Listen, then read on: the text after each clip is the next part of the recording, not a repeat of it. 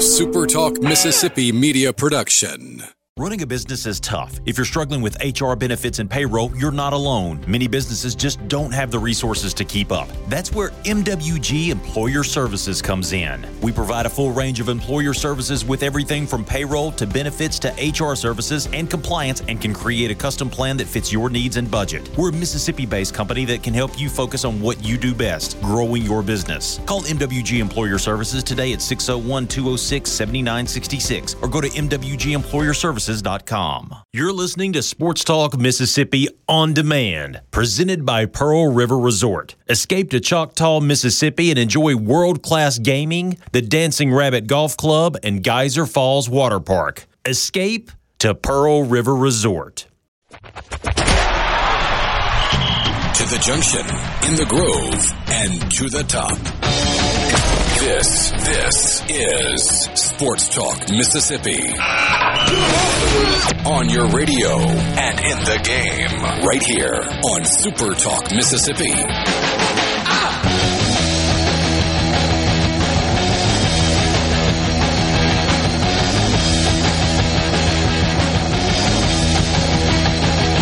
Those times where it feels like it's a little hard to know what day of the week it actually is. This is Tuesday. This is Sports Talk Mississippi, streaming at supertalk.fm and SuperTalk TV, the 26th of December, the day after Christmas. We are live. This is not pre-recorded. We are glad to be with you this afternoon. And if you want to be a part of the conversation, you can join us on the C Spire text line at 601-879-4395. C Spire, give your business the edge with gigabit fiber internet. You're going into a new year. Maybe you're making new resolutions for your business, and part of that is I need better internet to make it all work. I need better service to make sure that I have no downtime. C Spire's business team can help. cspire.com/business. Hope you enjoyed the Christmas weekend. We are glad to be back with you. Michael Borky, back from a little time off with family. Brian Haydad is out this week, and here I am just continuing to carry on. Some of us just have to be here every day, and it's so good to be here. What's up, Michael Borky? Working hard, man. So something weird happened to me this week, but nobody in my family thought it was as weird as me, so I'm going to run this by you. Okay. We went to a brewery. And it was upstate South Carolina is filled with tiny little breweries, right? Not like big ones that you think of, like when you go to St. Louis, you visit the Budweiser, right? We're talking like small little microbreweries all over the upstate. We went to one, and the menu I didn't like. Nothing appealed to me. It was like a very hipster place, and it just looked like stuff. I didn't like anything on the menu, so I just got the food or the beer? The food. Okay. Beer was fine. Could have been better, but whatever. But I didn't like anything on the menu, so I just got a Caesar salad because you can't really screw those up, right? I mean, it's a Caesar salad, whatever. Everything else looked like crap. I got this. And on the salad came full cherry tomatoes, which generally I like. But they were cooked, which it doesn't bother me. I like them, frankly. I don't need them to be cooked. I like them raw, but either way. And they tasted really, really funny. And it took me like 4 or 5 of them to figure out what they did with them. They were smoked cherry tomatoes. They were smoked. And I asked the waitress, I was like, are these smoked tomatoes? And she said, yeah, it's the chef's staple here. Okay. And I didn't say this out loud, but I was thinking to myself, he needs to find a new staple. They were horrible. I mean, just awful. They were smoked tomatoes on a Caesar salad. And I'm sitting here, and I'm like, guys, try these. They're terrible. Isn't this weird? And nobody thought it was weird. I've never heard of that before, and I never want to have them again. Why on earth are you smoking a tomato to put on a salad? Yeah, I don't know that I have necessarily an issue with the idea of smoked tomatoes. Like, if you're doing veggies on the grill and you want to throw some tomatoes in with your, squash or zucchini or whatever, tomatoes don't belong on a Caesar salad, period. Yeah, Caesar salad doesn't have tomatoes. It has romaine lettuce and the dressing and croutons and then occasionally some little anchovy slivers. That's it. That's all that comes on a Caesar salad. It's all it should It's not be. a Caesar salad if it's got tomatoes on it. No, and apparently tomatoes are very absorbent because, buddy, it's like I was taking a bite of charcoal every time I had one. It didn't make any sense. Of all of Michael Borky's Christmas memories, it's a smoked tomato that stands out. Thomas in Greenwood says, you might as well just add ketchup to the salad if you're going to have tomatoes on it. Seriously. I guess. I suppose. Jim says, we appreciate y'all. We appreciate you too, Jim. Thanks for being a listener, a long-time listener, and a regular on the C Spire text line. We are glad to be with you. It was a pretty busy sports weekend. A lot. Yesterday, Christmas Day, you had 3 NFL games and a bunch of NBA games. What a quintuple header from the NBA yesterday. My guess is we won't spend much time on the NBA games. Maybe we'll get to some of the NFL stuff, though. I'm a fan of the league, and I know it's not popular around here. Because of the NFL, I didn't watch a dribble yesterday. Ooh. Yesterday. Yesterday was Christmas. Well, didn't watch a dribble yesterday. The NBA on Christmas Day has been king for a long time.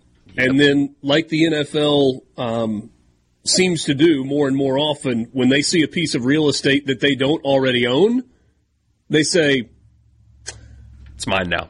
We might not buy out the entire neighborhood, but we're going to build a prominent house in the neighborhood, and maybe multiple prominent houses in the neighborhood, and ours will stand out, and yours will just be another house. My guess is that the ratings for the NBA games will be down as where they have been 100% they will. Compared to recent years since the NFL decided to slide into Christmas Day. Haven't come out yet, but yeah, you can guarantee that they are significantly lower than when they have the day to themselves.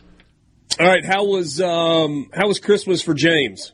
Oh, it was great. Got a Wally and an Eva, which is the robot that Wally falls in love with on Wally. Fishing pole, basketball hoop, all kinds of clothes and whatnot. But his favorite present, I made a mistake. Now, it's really funny, but now it's not so funny, at least for the dogs.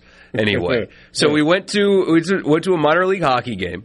The Orlando Solar Bears at the Greenville Swamp Rabbits. So, but he saw people with the little plastic horns, vuvuzelas or whatever you want to call them. And, buddy, he wanted one of those. And I thought, why would you call them anything but vuvuzelas? Well, because they're not like for... They're not the long, full-on old World Cup style vuvuzelas? It's just like plastic and like 4 feet long. But it collapses now. It's cool. Like it pushes down and anyway. Okay. But I figured there's no way he will be able to be loud with that thing. He's tiny, and this is a big long horn. It's like as tall as him, so I'm good. I can get him one, and it's no big deal. Buddy, it took him 3 seconds to learn how to get that horn as loud as they're supposed to be. And so I'm sitting here through the duration of this hockey game, limited, like, hey, you can do it one time, point it up in the air, and in 5 minutes you can do it again. Because we were surrounded by people, and he was so good at it, and now it's all he wants to do is blow the horn. For everything that he got for Christmas, he got toys, he got clothes, he got a Paw Patrol helicopter, aircraft carrier with a bunch of airplanes, like all the stuff that he loves. Buddy, the $6.50 horn from the hockey game is his favorite present, and he cannot stop. And the dogs are going to they're going to kill me, I think. They're the sweetest dogs on earth. I think they might murder me in my sleep for getting him that. They might. And they would probably be justified in doing so if they choose to follow through on. No horns in the cross house? No. There were no horns in the cross house. It was a good Christmas for all of the cross kids. I guess the highlights, Francis, the youngest, has a new swing set in the backyard. Nice. It's like a swing set with one of the little forts that's attached to it, and she thinks it is absolutely spectacular. Loved that. Did you put that together, or did you pay the extra money to get somebody else to put that together for you? Oh, Santa Claus took care of that. Oh, Santa did it all. Nice. Yeah. In fact, Santa arrived early. We got home from church last Sunday, and there was a note on our front door from Santa Claus And he described to Francis that he had gotten good reports from Mr. Bojangles, the elf that spent the entire month of December at our house. He was proud of her behavior, and he was having some packing issues as he was getting his sleigh ready because of the size of this gift. And he had discussed it with Mrs. Claus, and the idea that she had come up with that because of Francis's behavior and the reports from Mr. Bojangles, that it would probably be okay if that was delivered early, but she needed to remember that on Christmas morning, which she did. And so had a few sunny days last week after the early delivery from Santa Claus. That was cool. Santa apparently trusts Obi because he got a new shotgun for Christmas. Ooh. Yeah. Obi got a really, really sweet 20 gauge. And Abe Montgomery got, what did Santa bring for him? Santa did not have the same assembly plans for one of Ava Montgomery's presents. And so Dad gets to do that tonight, I think. She wanted a Hollywood-style vanity for her bedroom, like the desk with the mirror with the big light bulbs around it. So that's got to be put together. She got a purse and a couple of other things that she wanted. She got concert tickets. Ava Montgomery is going to see T-Swift? No. But she is most excited about going to see Zach Bryan in Nashville. Nice. Yeah. I've heard he's phenomenal live, too. How about the fact that the Troubadours, Turnpike Troubadours are opening for Zach Bryan as well? Let's go. Wish I was invited on that. Just getting started. Hey, what was your best Christmas present? Send it to us on the C Spire text line. We're back right after this. Sports Talk Mississippi. Sports Talk Mississippi. You know I love sports. On Super Talk Mississippi.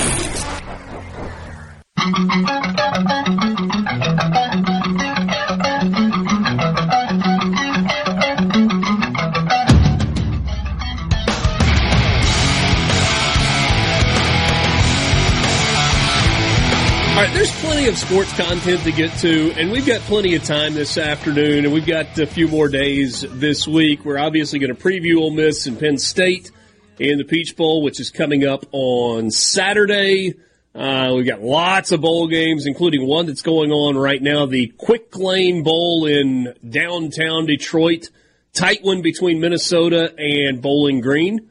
You've got 5-7 Minnesota and 7-5 Bowling Green, and currently it is the Golden Gophers who are leading 16-10 with 6 minutes to go in the third quarter, and they are driving. They got it inside the 20-yard line, so trying to extend that lead. You've also got Rice and Texas State coming up in a little while. We'll keep you up to date with the bowl game scores. We got some basketball to talk about. Good win on the road. Technically a neutral site. But when you're playing a team from the state of New Jersey and you play the game in New Jersey and you are from Mississippi, it's basically a road game, and a good win for Mississippi State against Rutgers, a good win for Ole Miss in Biloxi on Saturday, this past Saturday, just a couple of days before Christmas over Southern Miss. We'll get into all of that, but right now, you guys are sending us best Christmas presents on the C Spire text line, and we got some good stuff on here. 601-879-4395. That's the number. Hit us up. We'll have fun with these. By the way, somebody did say grilled chicken goes nicely on a Caesar salad. That's from Bob in Gulfport. Yeah, adding protein is not the same thing as adding smoked tomatoes. Of course, I mean, you can throw steak on a Caesar salad. You shrimp on a Caesar salad. Shrimp salad, shrimp gumbo, shrimp sandwich. And certainly you can throw grilled chicken on a Caesar salad, but just adding vegetables for the sake of doing it kind of defeats the purpose of it being a Caesar salad.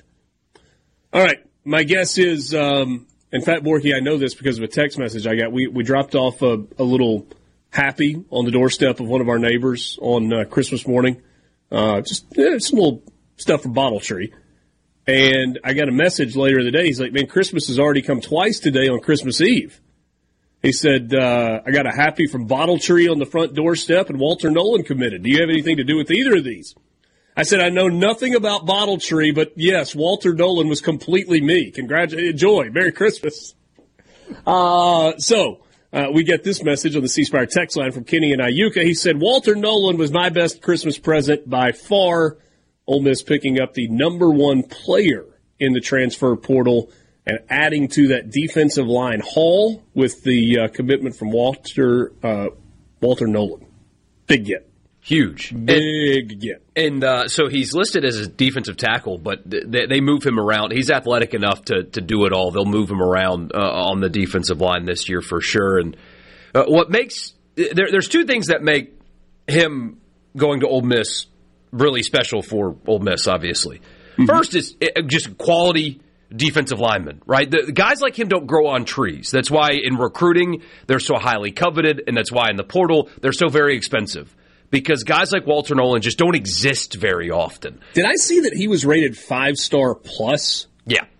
He's one of those guys. I mean, he's physical, he's athletic, he is projected to be a top 10 pick in next year's draft. So obviously he can't enter the draft this year. In next year's draft, he's predicted to be a top 10 pick. I mean, that kind of defensive lineman does not grow on trees. And as we've talked about so often, Ole Miss's defensive front this past season was productive, was good, has players on it that are going to play in the NFL in 2025, specifically Ivy and Pegues. But they didn't have the guy that would and could truly be dominant and feared. And Walter Nolan is a guy that can truly be dominant and truly be feared. So from that perspective, that's just a huge pickup from the football side. But also, regardless of how you think about the current state of college football, everybody in the country wants Walter Nolan on their team. Everybody. And regardless of the cost, Ole Miss was able to pay it and get him. Ole Miss was able to fight with Oregon and Georgia and get a defensive tackle / end. He plays them both. That sends a message, even if it's just short-lived or however you want to spin it. Ole Miss battled for the number one portal player who plays a rare position with his ability, and they won. So not only does he help in football, it also shows that you can line up and beat those programs for a player like that in this era of college football, and that is incredibly significant. That is it's a pretty big deal. Pretty big deal. C Spire text line, your best Christmas present. Get a message, Jesus. I mean, it's going to be hard for anybody to top that. Don't think that anybody got a Christmas present better than that one.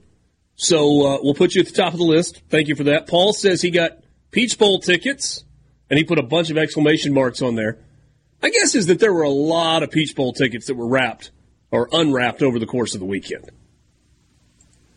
What else have we got? $200 and a bottle of Angel's Envy. Thanks, Dad.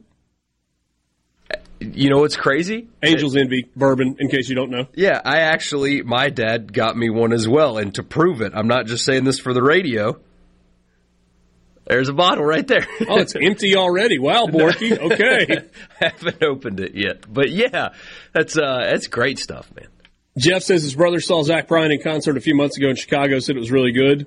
There you go. I love this one. David, a Boston Terrier for my 2-year-old. Put together a swing set with 26,000 nuts and bolts also. That is a cute little puppy.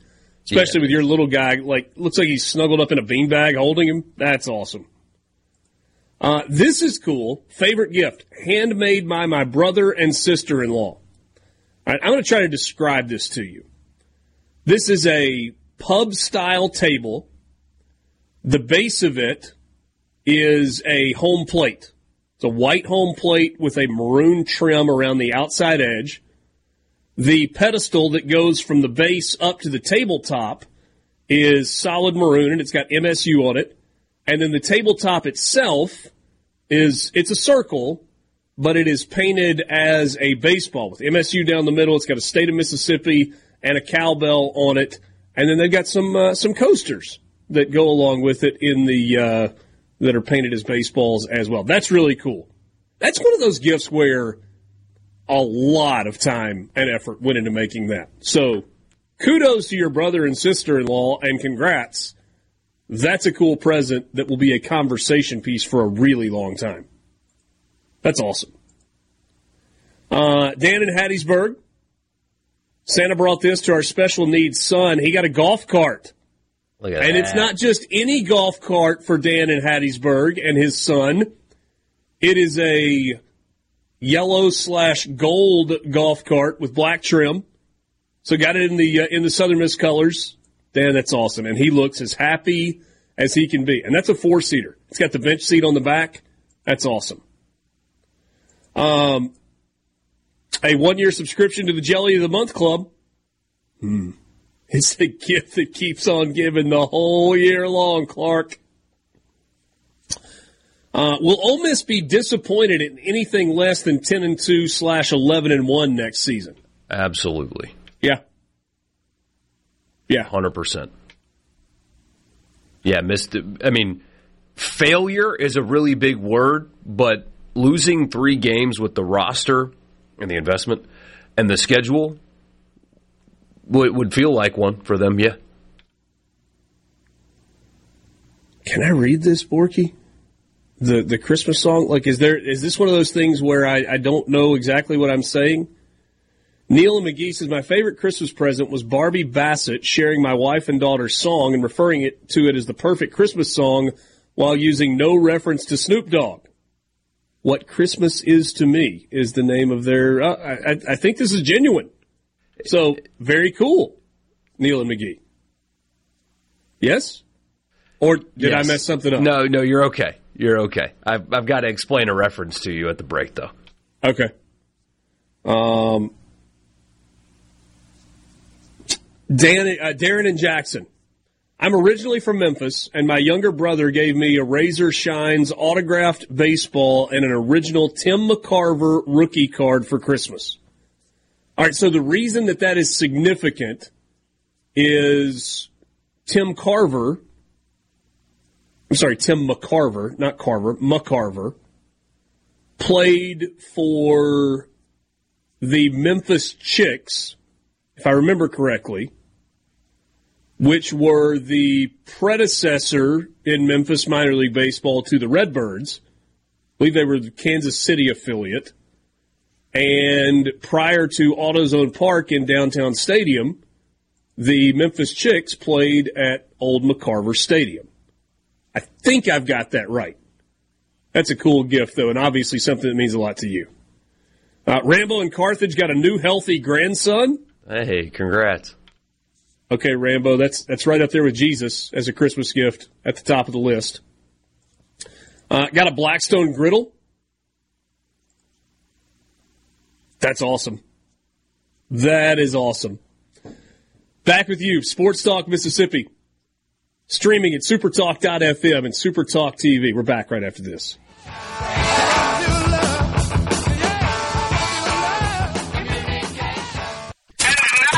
Sports Talk Mississippi.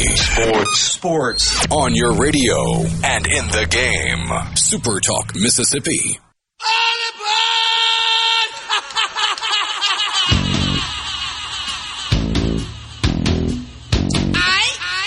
Fourth quarter just underway in the Quick Lane Bowl.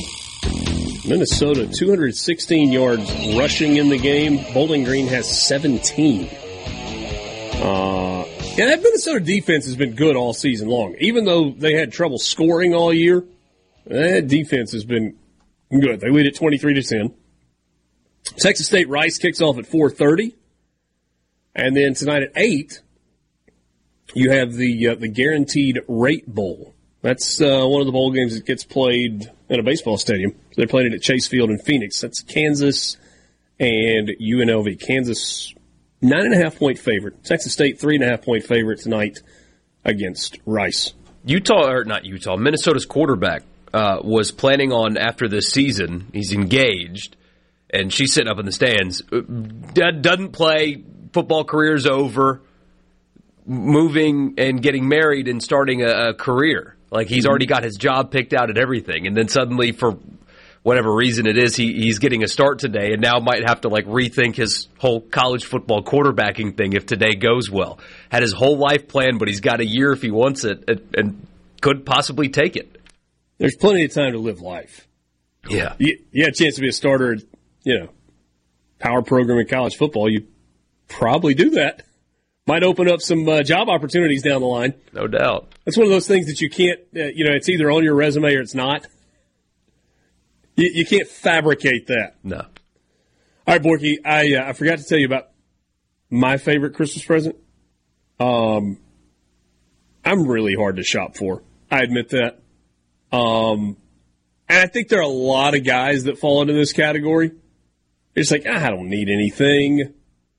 And if you do come across something that you really want, more times than not, you get it for yourself.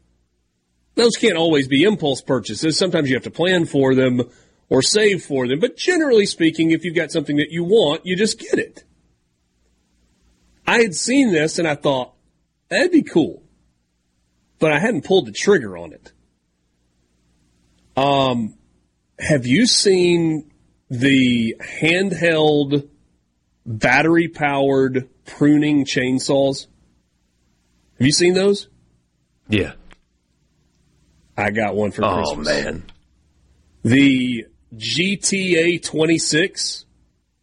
It's the little still handheld chainsaw.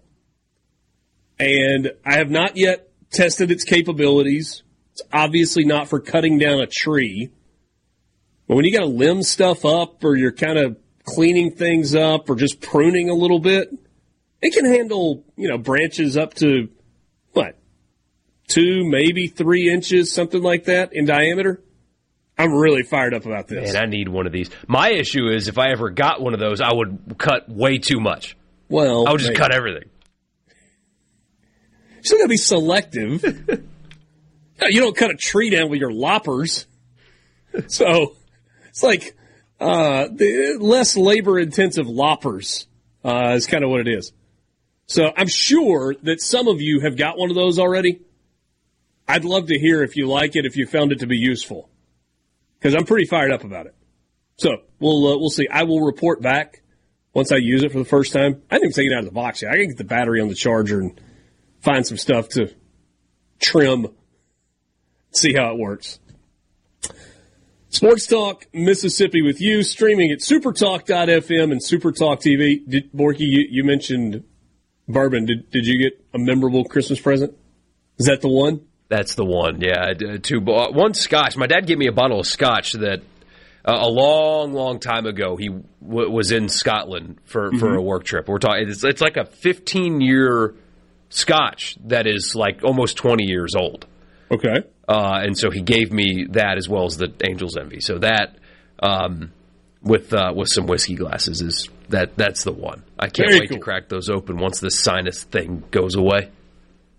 Yeah, probably a little more enjoyable when you're not coughing and just can't taste anything right now. I mean, I might as well have like Evan Williams Green Label. I wouldn't be able to tell the difference, Jason in Collins says the electric chainsaw is more handy than a pocket on a shirt. He says, signs at Jason in the tourism capital of Mississippi. Somebody else says they're really handy for small limbs. CJ got a DeWalt. He said it cleared his shooting lanes easily, and I love it. Shaq Bully says he's got the DeWalt 12-inch. It'll cut a little bit bigger trees than... Yeah, I've got some friends who have the battery-powered chainsaw that's got like that, the 12-inch bar on it. This is smaller than that. It's like a 6-inch bar. Or maybe even 4. I think it's 6.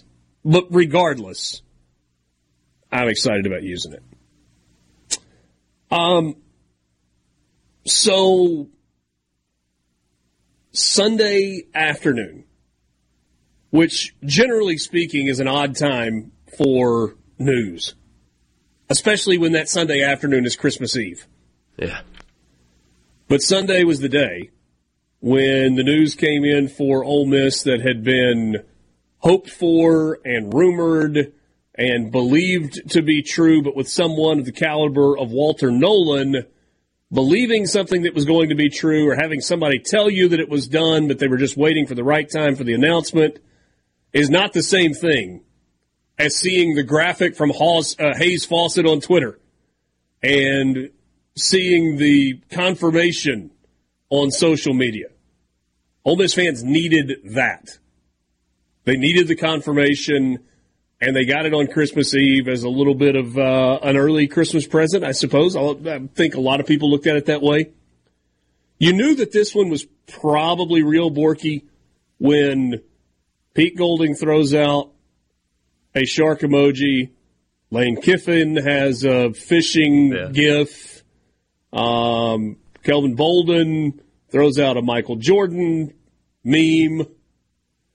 Like, all of the people started putting out stuff at the same time. You're like, okay, this appears to be coordinated. And shortly thereafter, you got the announcement that Walter Nolan was committing to Ole Miss. Yeah. And so it was first the graphic from Hayes Fawcett, who's the guy that builds all these graphics, and he's really created a little industry niche for himself. And then Walter Nolan responded to that. He quote tweeted it with a couple of the lock emojis on there. And you talked about it a second ago. It's a really big deal for Ole Miss. And I feel like your take on this was more big picture stuff. Like in the macro, what does this mean? This means Ole Miss can compete with the biggest programs in the country for elite talent in the transfer portal, et cetera. But let's set that aside for a second and talk about the micro, because the micro is 2024. And it is a defensive line that includes two returners in Jared Ivey and J.J. Pegues. You had the number one overall player in the portal, which means also the number one defensive player in Walter Nolan. You add the number one edge rusher in the portal in Princely Umanmielen. You add the number two edge rusher in the portal, the defensive end Tyler Barron from Tennessee. Ole Miss is going to be a load up front. And if everybody stays healthy and people play to the way we have seen them play either at Ole Miss or at other places, then without debate, this will be the best defensive front that Ole Miss football has ever had in a single season. Mm-hmm. Something like 40 sacks will be returning or being added to this team. It's and they're going to be able to be so flexible now with personnel and fronts, because it's not just the guys you mentioned. I mean, they got really good snaps out of like a Kalo Stone, for example. He was good for them. And presumably, unless he hits the portal himself, he would be returning. And so the depth paired with the high-end talent is something that they haven't had before. And the pass rushing ability, I mean, you saw it with just one guy, with Sam Williams. Just Sam Williams, who was a second-round pick. The difference that, or Marquise Haynes, who's still in the NFL. One of those guys, the difference that they can make for you. They didn't have that one guy this year. And they've added 3 out of the portal. And so what that can do for Pete Golding and flexibility, I mean, you're going to see on obvious passing downs, they'll have Ivy, Umanmielen, and Barron on the field at the same time. So you'll have 3 guys that are highly productive sack makers, if you want to call it that, on the field at the same time getting after the quarterback. And they can go big if they need to, because Nolan can now play on the outside, and you've got Peggy. It's the depth and the creativity they're going to be able to approach opponents next season, just like you said. And it's true. There's nothing else to say other than what you said. They haven't had this. They just haven't had this since I've lived in Mississippi. And it goes back to the question that we got a second ago, is anything short of 10-2, 11-1 going to be a disappointment for Ole Miss next year? And that's why the answer is yes. Now, it probably still got a little bit of work to do on the offensive line. Yeah. But when you look at what is returning on the offensive side, plus a couple of additions in skill positions, and you look at what they have added to rebuild / enhance the defense, it's a really good football team on paper going into Sports Talk. Sports Talk Mississippi. To the junction, in the Grove, and to the top. Sports Talk Mississippi on Super Talk Mississippi.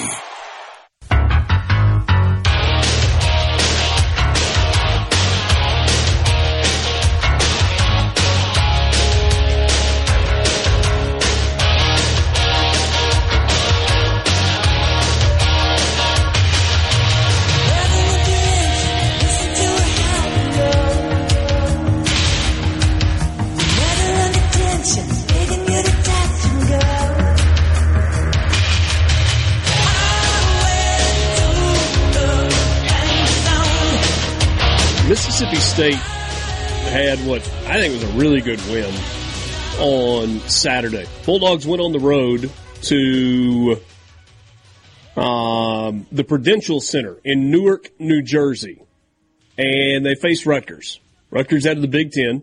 It was an SEC Big Ten matchup on technically a neutral floor, and State got the win. And there's still no Tolu Smith in the mix. I wondered if maybe he would play for Mississippi State on Saturday. He did not. They got 4 starters in double figures. 18 points from Cam Matthews. 17 points from Jimmy Bell Jr. They got 13 out of Deshaun Davis, and 10 points from Shaq Moore. That was out of the starters. State only played 8 guys. And Josh Hubbard, who has still been their 6th man, it was an off shooting day for him. He was 0 of 5 from the field, 0 of 3 from three-point land. In 21 minutes, he had 2 points. Did have 3 assists in the game, only turned it over once. Mississippi State dominated the boards. They out-rebounded Rutgers 47-26, including 13 offensive rebounds. Borky, how about the stat line for Jimmy Bell? 17 points, 18 rebounds, 6 of those on the offensive glass, 3 blocks, and an assist. He turned it over 5 times. If you're looking for a black mark, that's it. Your big man was 5 of 6 from the free throw line, and he did all that in 29 minutes. 17 and 18 in 29 minutes. That is big time as Mississippi State went to 10-2 on the year. Yeah, now he's not going to have, at least here soon, a big role. So now you have this dependable guy after Smith comes back. I wonder if we're going to see him Sunday, or do they wait until the South Carolina game? Because it's Bethune-Cookman. It's 2 ways to look at it. If he's healthy enough to play, do you play him against what is a lesser opponent to get his feet under him, or do you give him some more time to just really get healthy before what is now South Carolina? I know their schedule's been a joke, but that's a South Carolina team that's, 11-1, I think, so far this year. So a team that's confident in playing better for his first game. I think if you think he's ready to go, you roll him out against Bethune-Cookman. Just give him a little game action. Play him 12 minutes, 14 minutes, something along those lines. That's just me. I mean, obviously Chris Jans knows his team. He knows his player. He's going to do what's best for him and what he believes is best for their team overall. But I would think you want him to have a little bit of action in league play. State's, not RPI, State's net ranking, really good, man. Really good. Here are the SEC teams in net ranking. Tennessee at 7. They're 9-3 overall. Alabama at 9. How about having 5 losses in your first 12 games and having the number 9 net in the country? Alabama has played 6 quad 1 games out of its first 12. Problem is they've only won 1 of those. At some point you got to win some games. Mm-hmm. But the formula, the metric loves them. Texas A&M is at 19. Auburn is at 21. Kentucky is at 27. Mississippi State is at 32. Bulldogs with that loss to Southern being at 32 is impressive. Yeah, it really is. And a big part of the reason is because of the schedule. State's 6-0 in neutral site games. That's it. They've only played one true road game, but 6 of State's 12 games have been on neutral floors.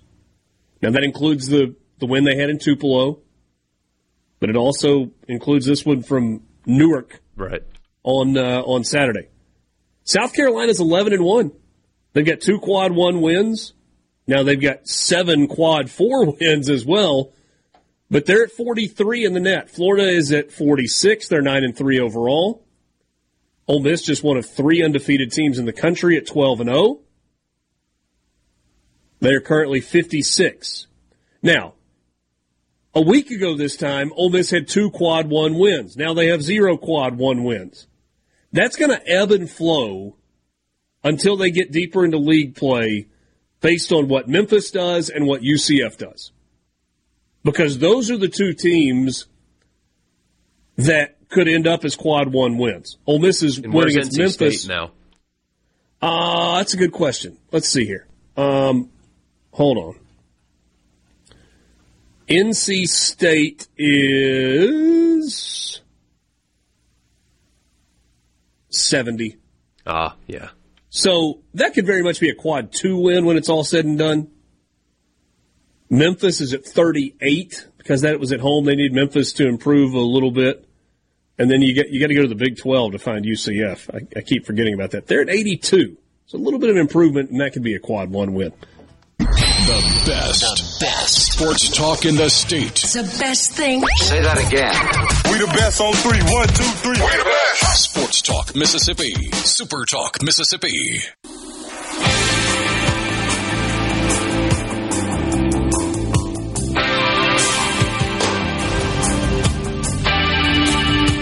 Well, Bowling Green cut it to a 1-score game, but Minnesota has extended the lead thanks to a touchdown run a couple of minutes ago. 5.5 to play in the Quick Lane Bowl in Detroit. It's Minnesota 30, Bowling Green 17.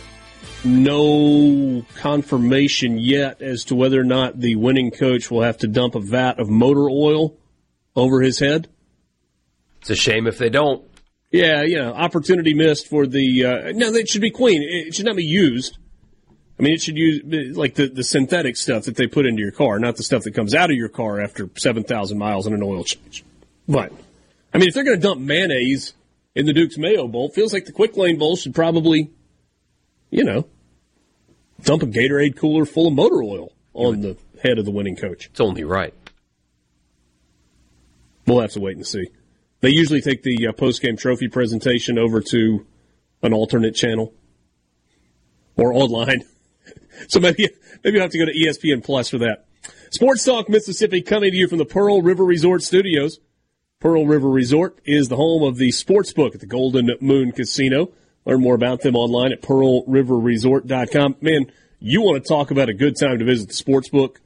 We are rolling into this just cycle of game after game after game. And if games are your thing, you're in the right place, right? You got all the college bowl games. You got the NFL games. You've got college basketball. And they'll take care of you at the Sportsbook at the Golden Moon Casino. 2 more bowl games coming up today. Texas State and Rice, that kicks off at 4:30. Kansas and UNLV, that is tonight at 8 o'clock. I mean, circa 1991, Kansas UNLV is a basketball game. Whew, that would have been great. That would have been great. But it's Kansas UNLV football tonight, and it's 2 pretty good teams. Still should be good, yeah. Yeah. Kansas favored by 9.5 in that one. Richard Cross and Michael Borky with you. Hey, Dad's off for the week. No telling what he's not doing. Nailed it. I actually thought about Hey Dad this morning. I was flipping channels. There was very little of interest to me on television, and I found a Premier League game on USA. It was it 0-0? No, it was 3-1, but I just missed the scoring frenzy. It had already happened. He's having a hard time with his Chelsea right now, by the way. $1 billion spent, I guess, to build this roster, and they're not particularly good. Yeah, it was Nottingham Forest over Newcastle. Nottingham Forest won 3-1 in a bit of an upset. Newcastle, owned by the PIF, owned by the Public Investment Fund. Incoming. I had to Google where Newcastle is. It's like 5 hours north of London. Oh, well, great stadium though. They had 52,000 in attendance today. Oh, I've got a scorching hot take, by the way. I've never been inside of it, so it's probably not fair. But I saw the pictures from Ole Miss practice today. Mercedes-Benz Stadium inside's kind of ugly. I'm sure the amenities are great, and all that's great. But aesthetically, there are much cooler-looking stadiums that have been built recently for football than that one. I'm going to have to disagree with you on that. It's really, really good inside. Oh, I'm sure from, again, the amenities and all that. You talking about interior or exterior? The interior, to me, looks ugly. It just looks generic. I don't know. If you're going to spend that money that they spent, it should look cooler than that. Maybe from the pictures you were seeing, you couldn't see everything. Because, the end zone, on one end zone, they've got the seats that go high. And that's where, if you're watching an Atlanta United game, that people are going crazy and they hold up, the big, they got the flags and the big sweet tea signs and, Which, by the way, people spend money to go to those soccer games to purposefully sit in the section where there's giant flags where you can't see the game. What are you doing? You're part of the party, though. I guess, but. So that end on it is cool on one end, and then the other end, where the seats don't go as high, it kind of goes up it's just lower bowl, and then you got a flat area, and there's a restaurant and bar or whatever else.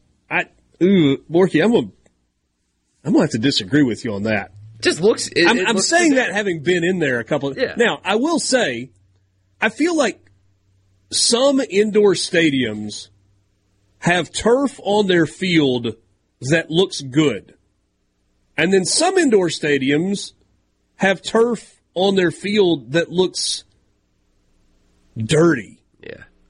And for whatever, I thought the Georgia Dome was like that, and I feel like Mercedes-Benz Stadium is like that. It has that kind of, it almost has a gray tint to it, and it just kind of looks, like the Quick Lane Bowl, which is Ford Field? Yeah. Their turf looks pretty good. It looks green. Less so in Atlanta. This guy says, I want to be edgy. No, I think SoFi and Allegiant looks better. The seats and all that, they look better.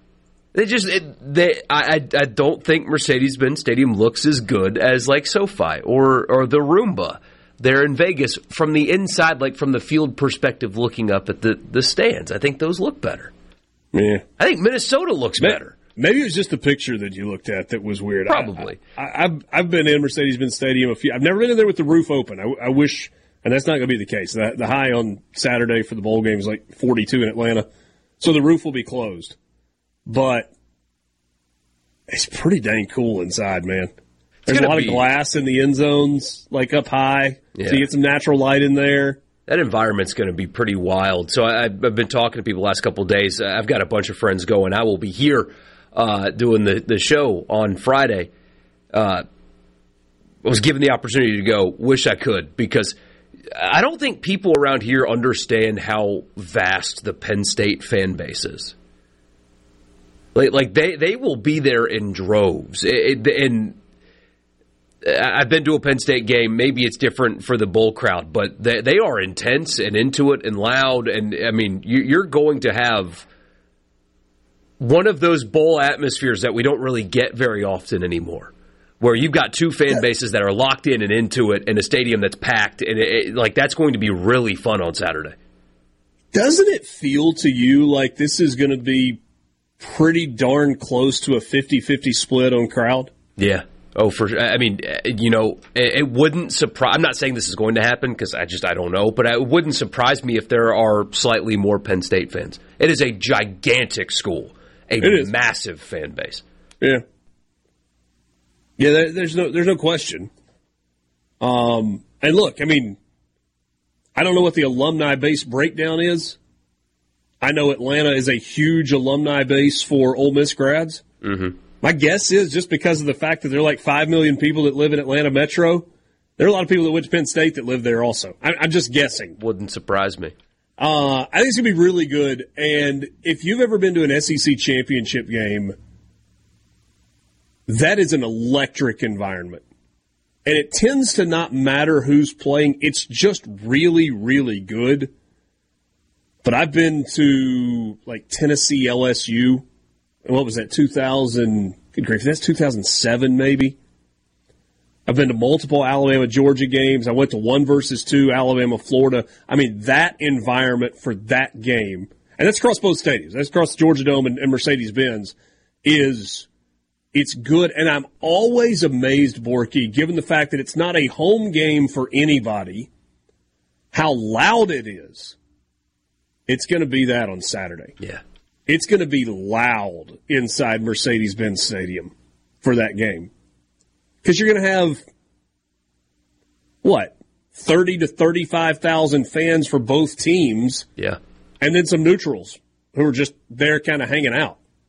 That stadium gets loud, though. Oh, I can imagine. And it's two fan bases that are excited to be there, too. I've been to a handful of bowl games in my life, and some of them you can kind of feel where one group of fans is just kind of there for the trip. Yeah. No, these are two that are there to go win. I mean, listening to Lane Kiffin and also Franklin, it's two teams that want to be there. And contrast that to Florida, right? Or excuse me, Florida State. They've got 16 starters that are not going to play in this game, something like that. Georgia, Kirby's going to try to get them motivated, but, I mean, they've got guys hitting the portal and stuff like that, and the messaging around that game is so different than this one. You've got two coaches that are locked in and that have two teams that are locked in that you're not getting with even the Access Bowls anymore, because Oregon Liberty doesn't feel this way. Missouri Ohio State will feel this way, but Ohio State's got opt-outs too. I mean, Penn State's got a first-round pick defensive back I'm playing in this game, buddy. I'm not missing this. And I know they've had a couple themselves, but this game's different than the rest of them. Feels like A&M Oklahoma State will be a pretty good environment tomorrow night for the Texas Bowl. Probably. I'm just kind of like scrolling through. Arizona, Oklahoma, and the Alamo Bowl, I think that'll be pretty good. I think it's got a chance to be a pretty good game. A lot of Oklahoma fans in Dallas, I assume. I think Missouri, Ohio State will be pretty juiced up. But maybe more so, definitely more so on the Missouri side of things. For sure. We're back. Sports Talk Mississippi right after this.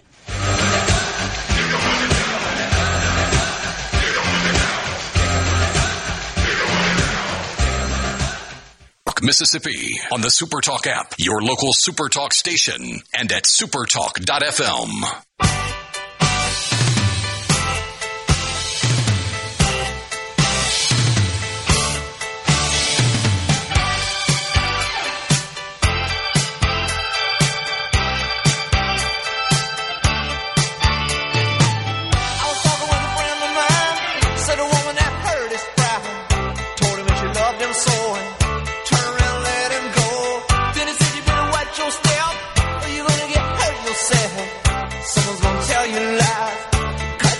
Welcome back, Sports Talk Mississippi, streaming at supertalk.fm and SuperTalk TV. Thanks for being with us. If you want to be a part of the conversation, you can join us on the C Spire text line, 601-879-4395, 601-879-4395. Wow, Ole Miss bought another player? Who would have thought? I guess Kiffin really can suck at high school recruiting and just go buy them in the portal every year. Not a bad strategy. Going to be funny when it backfires on y'all next year, though. Southern Miss fan, by the way. Okay? I mean, that's one way to look at it. It is certainly one way to look at it. It definitely is. There has been a lot of... I said this on Twitter over the weekend. Because you do have the well, who's bankrolling their NIL? How are they able to afford this? Stuff like that. And then, of course, the mind-numbingly stupid, quote, rumor, end quote, that they have taken out loans to pay these players. I really want you, an adult that pays taxes and like has to go to the bank. So presumably you have bank accounts, right? And you work for a company, you may own one. Think to yourself before you go to the internet and talk about taking out loans for NIL. What bank would give a loan to a collective whose only income is based on donations, and their business model is to take those donations and give them to college football players? Please tell me what bank would give that loan. Think about these things before you ask or talk about them, because it's so remarkably stupid. But anyway, why are people so surprised, Richard, when a Southern university that deeply cares about football, with 26,000 students, undergrads, that has a law school, a medical school, an accounting school, and a business school, and an engineering school, would have wealthy alumni willing to pay to get good football players? Why does that surprise people? I don't understand it. They're like, well, it's because of who it is, and because Ole Miss is... Look, all right, Ole Miss and Missouri are these two don't look like everybody else in terms of success in recruiting through the transfer portal. People are used to it with Alabama and with Auburn and with Georgia and with LSU and with Tennessee. And the list goes on, and Ohio State and Michigan and Florida State and Texas and whoever else, and Texas A&M, whoever else you want to include. But, I mean, Ole Miss has consistently recruited at the top 20 to top 25 level for a pretty extended period of time. Now, there have been outliers, right? There's a top 10 class mixed in there in 2013, and maybe there's one or two that's been in the 30s along the way. But generally speaking, Ole Miss is going to be in the 15 to 22 range when recruiting rankings come out. And that's usually good enough for about 9th or 10th in the SEC. But it looks different now. And people that cheer for programs that are, for being honest, similar in terms of their on-field success, they don't like it when a non-traditional power does something like that. Or if they're a rival, don't like it either. But the reason I brought up Missouri a second ago, they've done it again too. Mm-hmm. Just popped. Former Florida defensive lineman Chris McClellan has committed to Missouri.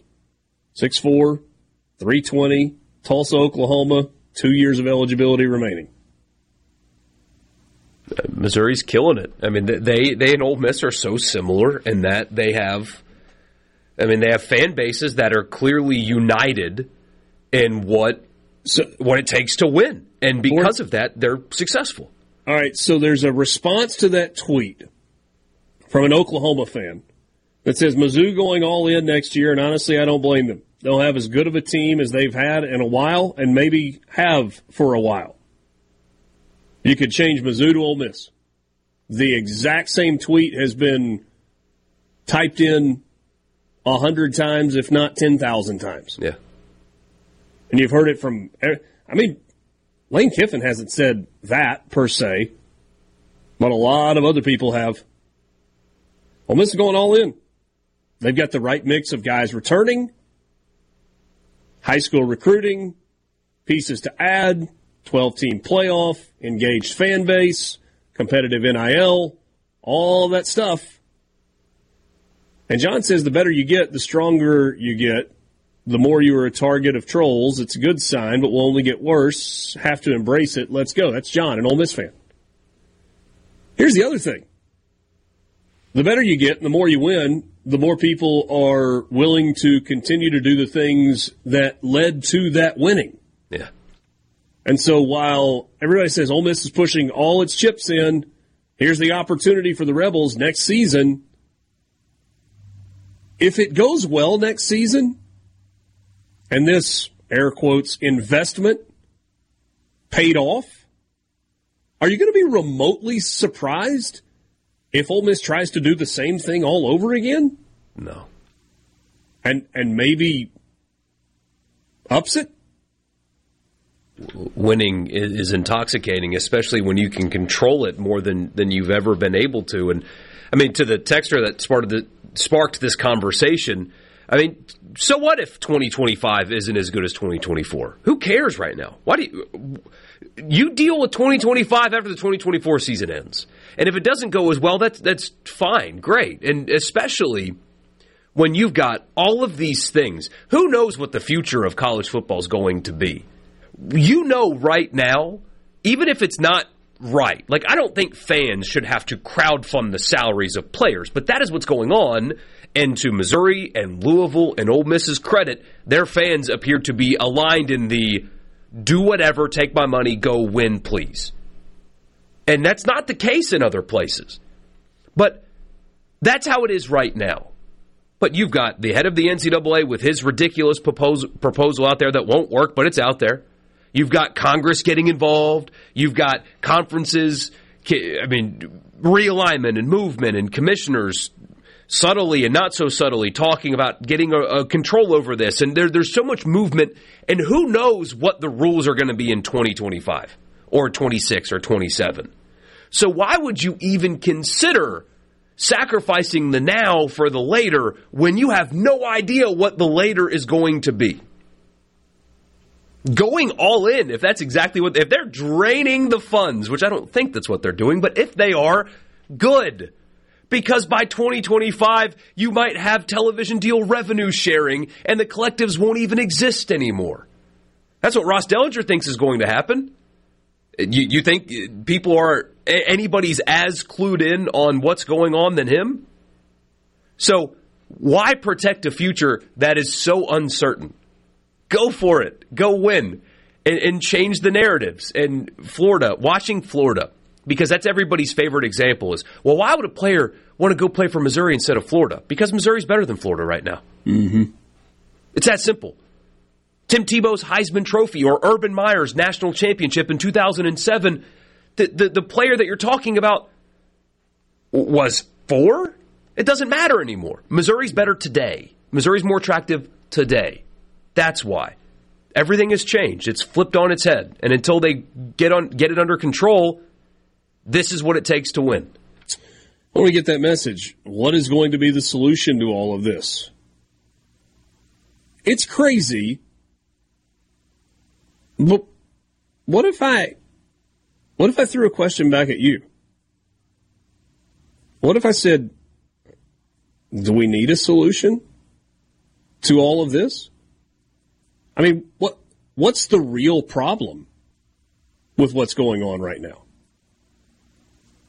Now, if your genuine focus is on academics and you believe that it's really hard for kids to advance toward a degree while bouncing from school to school to school, okay, I'll listen to that. But if it's just the kids are getting paid, this isn't sustainable, are we sure? But because the only thing that I see right now that's different is more teams than traditionally have been are in the mix to be competitive for the playoff and a national title. And kids are getting paid. Television numbers are up. Stadium attendance was good this year. So what is the concern when you say what is going to be the solution to all of this? I mean, what if it just continues as is? I'm not sure that the unlimited transfer thing is the best plan. I don't know that is a good thing for college football. I just don't know that it's that big of an issue that we've got right now. SportsTalk Mississippi. We're back with you right after this in the Pearl River Resort Studio.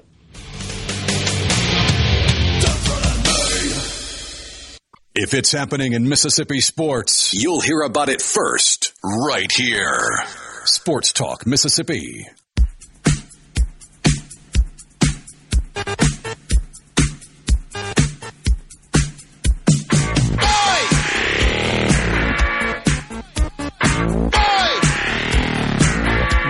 Serve Pro First Responders Bowl is underway. You remember TJ Finley, the LSU quarterback turned Auburn quarterback turned Texas State quarterback? Beat Baylor earlier this year? He's the quarterback for Texas State. And physically, he always looked the part. Yeah. Whew. Wonder... Texas State and Rice in Dallas. They're playing at SMU Stadium.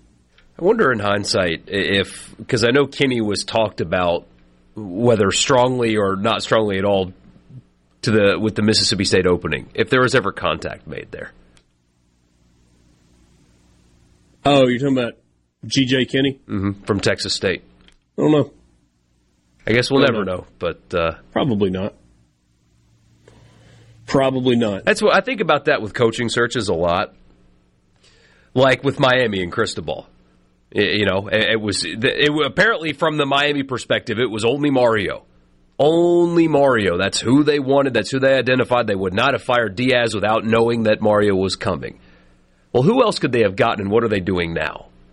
I was in a group message earlier where people were talking about the time that Matt Luke got hired at Ole Miss because a video Clemson put out of him coaching his first practice with Clemson, and he looks thin and he looks like he's got energy, man. And if they didn't hire Luke, what were the other candidates and what are they doing now? And then looked at Dave Doran, and for the last few years, NC State just keeps winning a lot of football games. The what if on coaching searches are funny to me, just like with Jeff Lebby, and let's pretend he's really, really successful. Nobody's going to think about it. But on the flip side, if for whatever reason he's not, people are going to look to John Sumrall and where he is and what he's doing, or they're going to look at G.J. Kinney and what they're doing, or Chadwell or whoever. Like the web that gets cast in coaching searches and the what could have been is really interesting to me. Speaking of G.J. Kinney, that was an efficient opening drive. It just finished with about a 25-yard touchdown run as Texas State strikes first. Pretty good crowd from San Marcos there on SMU's campus. They take a 6-0 lead over Rice. For the sake of my buddy Taylor McHargue, who was my partner on TV this year, the former Rice quarterback, and our friend John on the C Spire text line, who reminded us about Rice's bowl game. So it gets better than that. 7 plays, 75 yards, minute and a half is not exact, or 2.5 minutes, not exactly. Oh, no. I'm sorry. That's 1.5 minutes. That is a fast start for Texas State. Yeah. Borky, we need to do something. We need to get... No, not what you think. We need to get to the fishy line of the week. The fishy line of the week is brought to you by PTG Outdoors. PTGOutdoors.com, that's their website. Locations in Greenville and Grenada. They are an outdoors paradise. Whether you're looking for all-terrain vehicles, side-by-sides, four-wheelers, utility vehicles, they got you covered on that. They've got you covered on boating products. Remember, they are a Mercury-authorized dealer.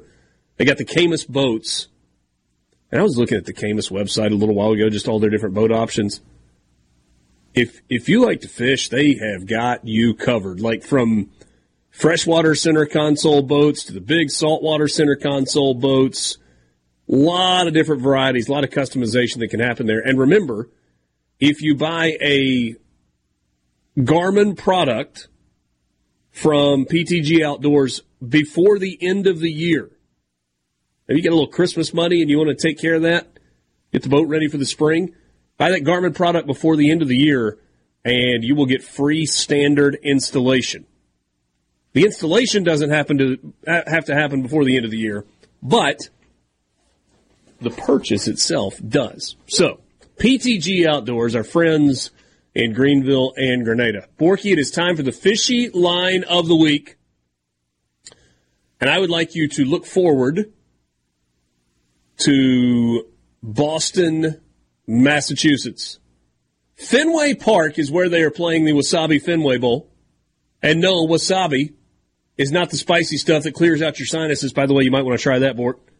When you get sushi, have some wasabi spiced almonds that have been really helping. Yep, that's not it. That's not what wasabi is. They're like a computer technology cloud storage company. SMU is a 10-point favorite in the Wasabi Fenway Bowl over Boston College. Now, on first glance, Borky, that line makes tons and tons of sense. But I would submit to you that is a fishy line. Why, you might ask? Motivation. What is the motivation for SMU in this game? An 11-2 season, should have been playing in the Fiesta Bowl, but instead the College Football Playoff Committee chose Liberty, who did not have a single Power 5 opponent on their schedule this year, although they won all their games. They didn't play anybody. SMU played a much more difficult schedule. And instead of going to Phoenix, Scottsdale, Glendale, where the weather is lovely this time of year, they are headed to Boston. Now, I will give you that Fenway Park is it's a cool spot. But is it a cool spot to play a football game at the end of December? No. When you're from Dallas? When your opponent is from Boston and they are ready for the elements and probably didn't expect to be in a bowl game at all this year, and yet they've won enough to get there? Man, Boston College catching 10 points? Am I crazy for thinking that's a little fishy? No, not when laid out like that. Just thinking about it. Have you got another candidate for a fishy line? Yeah, I like where your mind's at on that one, because motivation, I've seen all the gambling experts say the same thing. When you're picking bowl games, look to motivation. Which team wants to be there, fewer opt-outs, things like that. Missouri, Ohio State. Ooh. In the Cotton Bowl.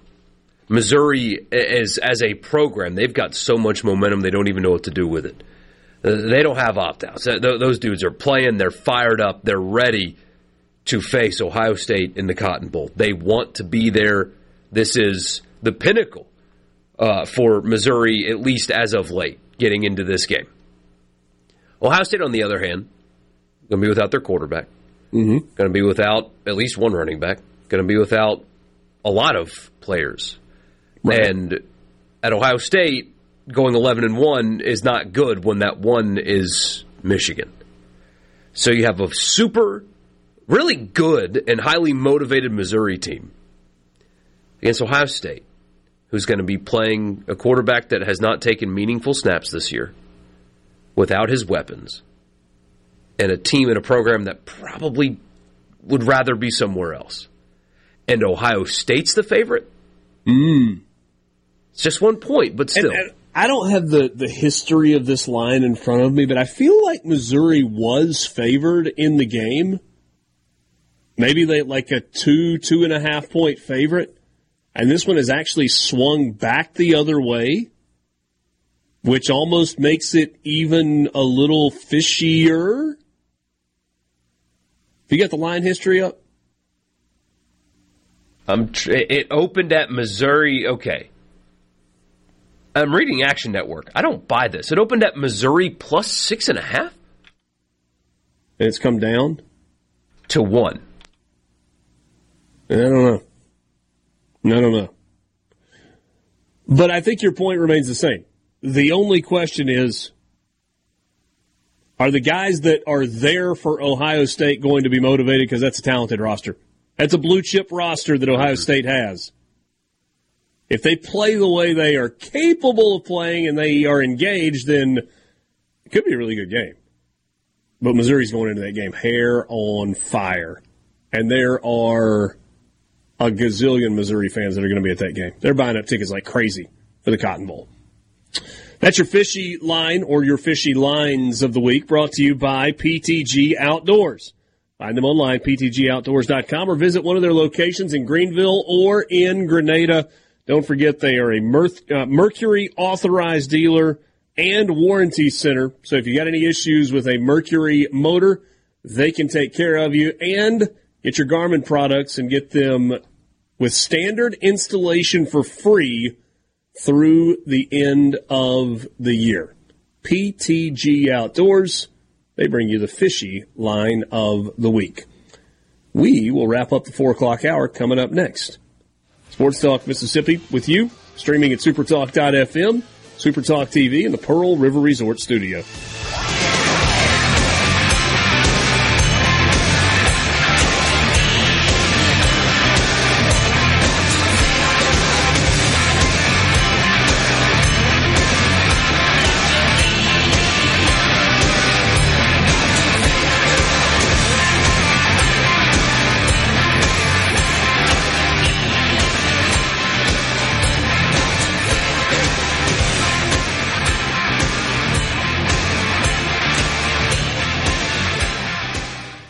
Talk Mississippi, your all-access pass to all things sports in Mississippi. Sports Talk Mississippi on the SuperTalk app, your local SuperTalk station, and at supertalk.fm.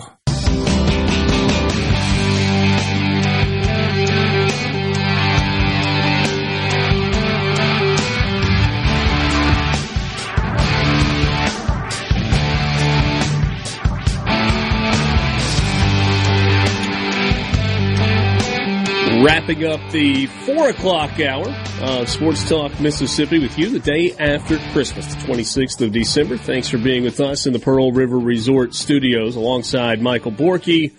I'm Richard Cross. Thanks for being with us. Join us, if you would like, on the C Spire text line, 601-879-4395. Mike in Oxford, Borky, says that Georgia will be a 20-point kickoff. Will be a 20-point favorite by kickoff. Do you believe that? You think it'll get that high? Based on the opt-outs, it wouldn't surprise me. And you know what's going to happen? It's currently 16.5. I mean, now their backup quarterback who was going to start has opted out, so now they're on a third stringer because he's going to hit the portal. What people are going to do, though, with this Florida State thing, by the way, so they have well over a dozen starters that are going to miss this game with Georgia. And Georgia's going to beat the brakes off of them. And so people who are incapable of nuance or context are going to go, see, told you, committee got it right. Florida State, they stink, I told you. And that's going to drive me crazy. Because this Florida State team that's going to take the field is not anywhere close to the one that even played Louisville in the ACC championship game. But when Georgia beats them badly, they're going to use it as justification for a team winning all of their games, including their conference championship, missing the postseason being a good thing. That's going to drive me crazy. Yeah. All this stuff drive you crazy. It's just... Yeah. And it's all moot because we're getting expansion anyway, but yeah.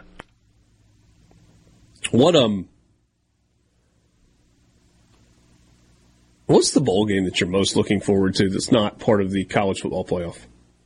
Oh, it's cheating. Can't say Ole Miss Penn State. Yeah, it's cheating because that would be the one. I'm curious to see Missouri Ohio State, actually. I'm really looking forward to Missouri Ohio State. Yeah. Arizona Oklahoma feels like it's going to be good for the Alamo Bowl. Arizona's a 3-point favorite in that game. Of course, so Oklahoma is without Dylan Gabriel, but I'm not so sure that Oklahoma fans aren't still really excited because I think it's not an apples-to-apples comparison, but there are a lot of Ole Miss fans that will tell you they sat through the frigid Music City Bowl in Nashville in the end of the 2000 season, and they saw Eli Manning come in and play in that bowl game, and it was like the transition to what the next 3 years were going to look like, and they enjoyed the heck out of that. And I just wonder if Oklahoma fans are kind of looking at it that way with their young, talented future at the quarterback position. My question is, what if Jackson Arnold doesn't play well? You know? Yeah. I mean, everybody that covers Oklahoma has said the same thing, which leads me to believe that it's true, that they were, quote-unquote, okay with Gabriel exploring options because they were ready for Arnold to take over. So if that's what every fan that has bought into that program believes, that, hey, this guy, Dylan Gabriel, who's thrown for 15,000 yards in his college career, we had to force him out to let this guy play. And then this guy plays, and it's not good. Now you've got 8 months to sit on a not good bowl performance as you enter the SEC. Yeah, but I mean, you can rationalize that. I mean, you rationalize that as, hey, man, that game didn't matter. It was an exhibition, and that was invaluable on-field time that he got against a quality opponent that's going to look a lot like what we play in the SEC next year. I mean, there's an easy spin job for that. There is, but hey, tomorrow's bowl schedule is good. Tomorrow's bowl schedule is really good. Quadruple header tomorrow. Virginia Tech, Tulane in the Military Bowl. North Carolina, West Virginia in the Duke's Mayo Bowl. Louisville, Southern Cal in the Holiday Bowl, and that one's on Fox. And then Texas A&M, Oklahoma State in the Texas Bowl.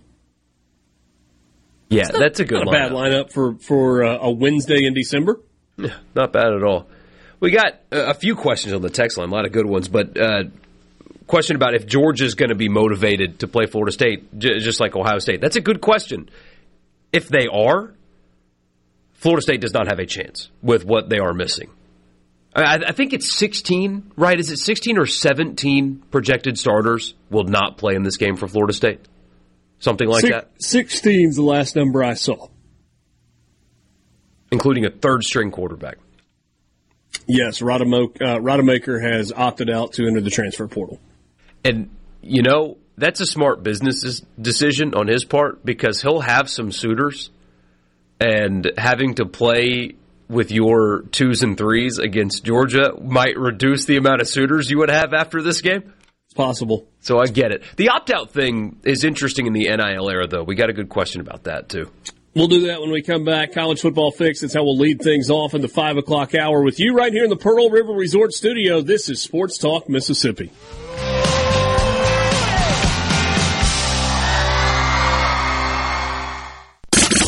This is a place for crazy people.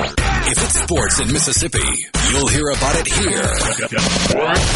Sports Talk Mississippi on SuperTalk Mississippi.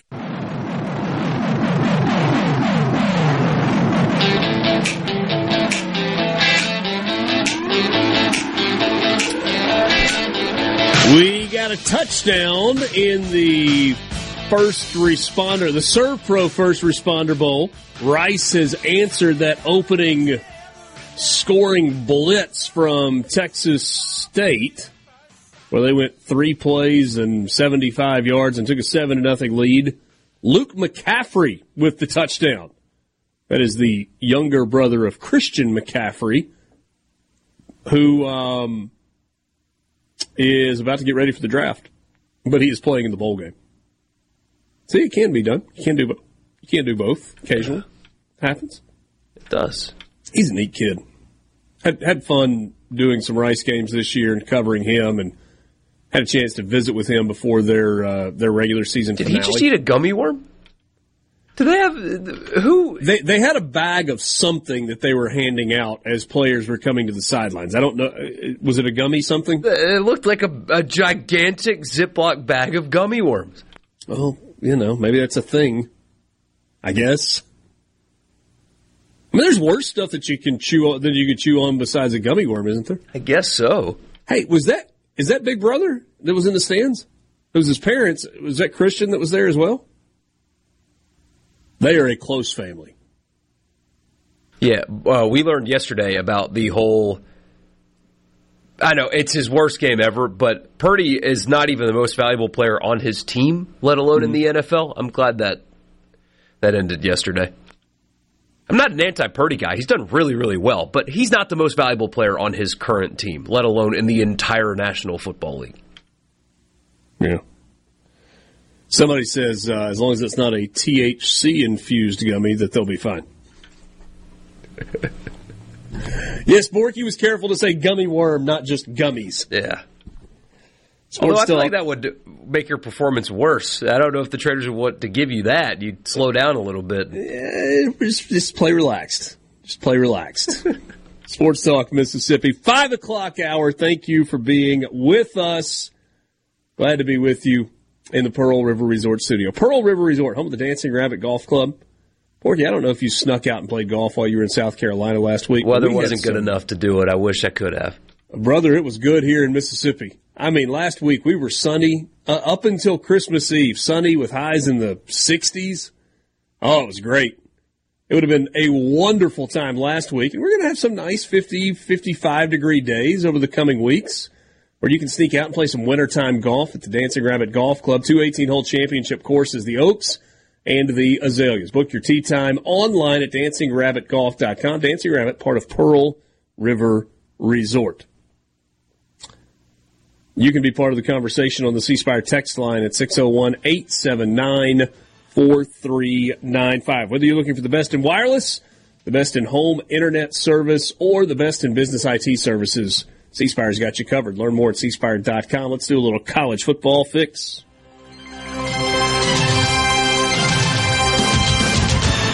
College Football Fix is driven by Ford and your local Mississippi Ford dealers. Log on to buyfordnow.com and find out why the best-selling trucks are built Ford tough. Got a few days left in the holiday sales event, which means savings for you before the end of the year from Ford at your local Mississippi Ford dealer. Forky pointed out some questions that we need to get to on the C Spire text line. We will do that in just a moment. But we'll start things off with bowl games today. We mentioned some of these already.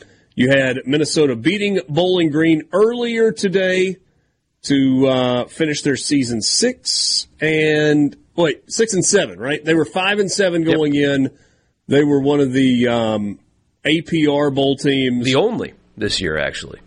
That's right, because you had James Madison and Jacksonville State who qualified, even in a transition year to the NCAA. So Minnesota beats Bowling Green to finish the year 6-7, 30-24 in the Quick Lane Bowl. 7-7, Texas State and Rice right now tied mid-first quarter in Dallas. And coming up tonight, the Guaranteed Rate Bowl, Kansas and UNLV. Total in that one, they're expecting points. 65.5. Kansas, that's gone down, Borky. It's gone down during the show. Kansas was a 9.5-point favorite when we began Sports Talk Mississippi today. It's dropped a point. They are now an 8.5-point favorite. Interesting. Some sharp money came in on the Running Rebs. Are they still that? I think so. Is UNLV still the Running Rebels? I think. They're definitely still the Rebels. I don't know if running's part of it or not. I think they're still the Running Rebels. So. And a reminder about the bowl schedule tomorrow. It's really good. Virginia Tech, Tulane, North Carolina, West Virginia, Louisville, USC, A&M, Oklahoma State. Thursday's not bad. You've got 4 games on Thursday. SMU, Boston College, Rutgers, Miami, NC State, Kansas State in the Pop-Tarts Bowl. That's one of the 14 games that's played in Orlando. And then you get Arizona, Oklahoma on the in the Alamo Dome, taking on the Valero Alamo Bowl in San Antonio.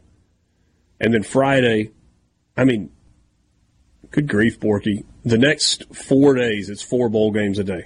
So 3 today. You get 4 tomorrow, 4 on Thursday, 4 on Friday. Friday, Clemson, Kentucky, Oregon State, Notre Dame, Sun Bowl, Memphis, Iowa State, and then Missouri, Ohio State. And then a quadruple header on Saturday as well with Ole Miss, Penn State, Auburn, Maryland, Georgia, Florida State, Toledo, Wyoming. It's such a good menu over the next few days. It's all in. Every time you turn on your television between 11 a.m. and midnight for the next 4 days, there's going to be football on. That's kind of like the ultimate college football fix right there. Yeah, it is. It's like the college football fix that never quits. That's fantastic. All right, somebody said Kansas was plus 12 when I was at the sports book this morning. Ooh. Maybe some opt-outs or something. Well, they were minus 12. UNLV would have been plus 12. Right. Okay. But this question. So if we're paying players to play now, why is opting out still a thing? And I've thought about that a lot lately. Because Cedric Johnson, for example, for Ole Miss, the only Ole Miss player opting out. He is not going to be a first or second round pick. And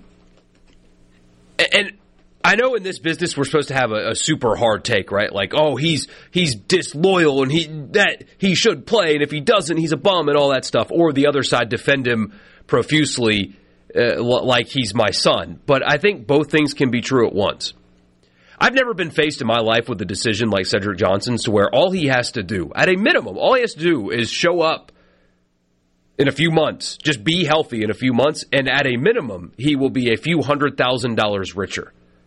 I've never had that decision in my life, where if I just maintain my physical health for a few months, I will be, at a minimum, a few $100,000 richer. Yeah, I think it's more immediate than that.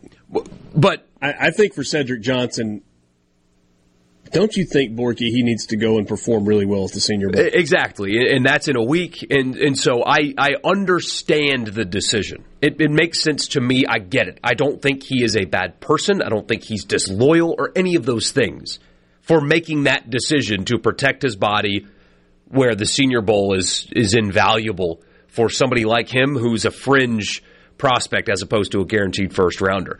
I think if you're a guaranteed first-rounder, it's a totally different conversation because it's millions and millions and millions of dollars waiting for you.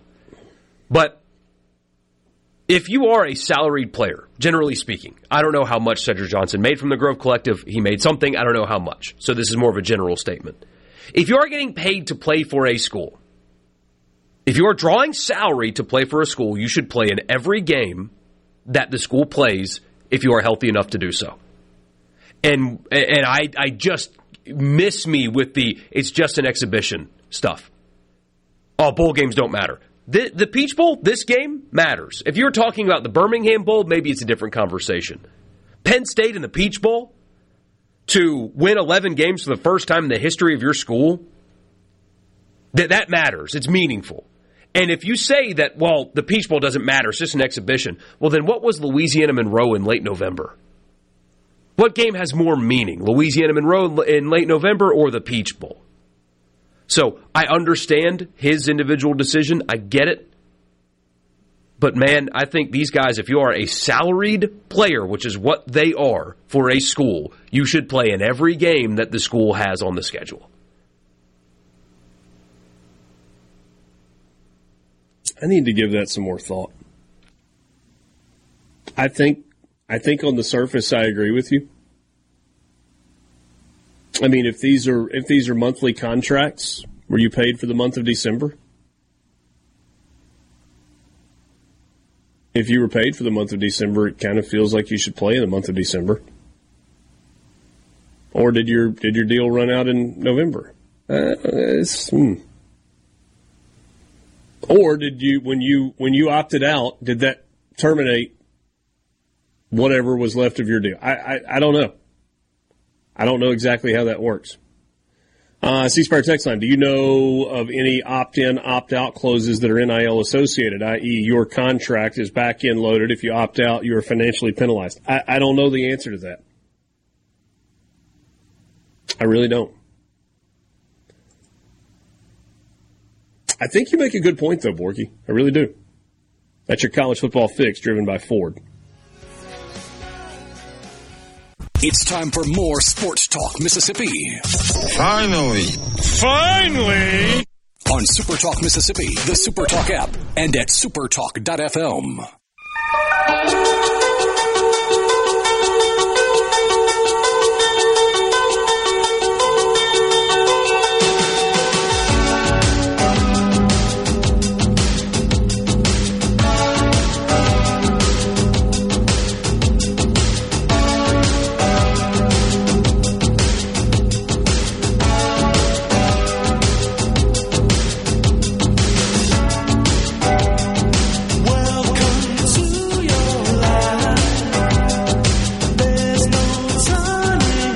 Alongside Michael Borky, I'm Richard Cross. Glad to be with you on this Tuesday afternoon, the 26th of December. A lot of you agreeing with Michael Borky and his take just a moment ago that if you are paid via NIL and your team is playing a game and you are healthy, you should be in it, regardless of getting ready for a Senior Bowl or a draft or whatever else. That's just part of the deal.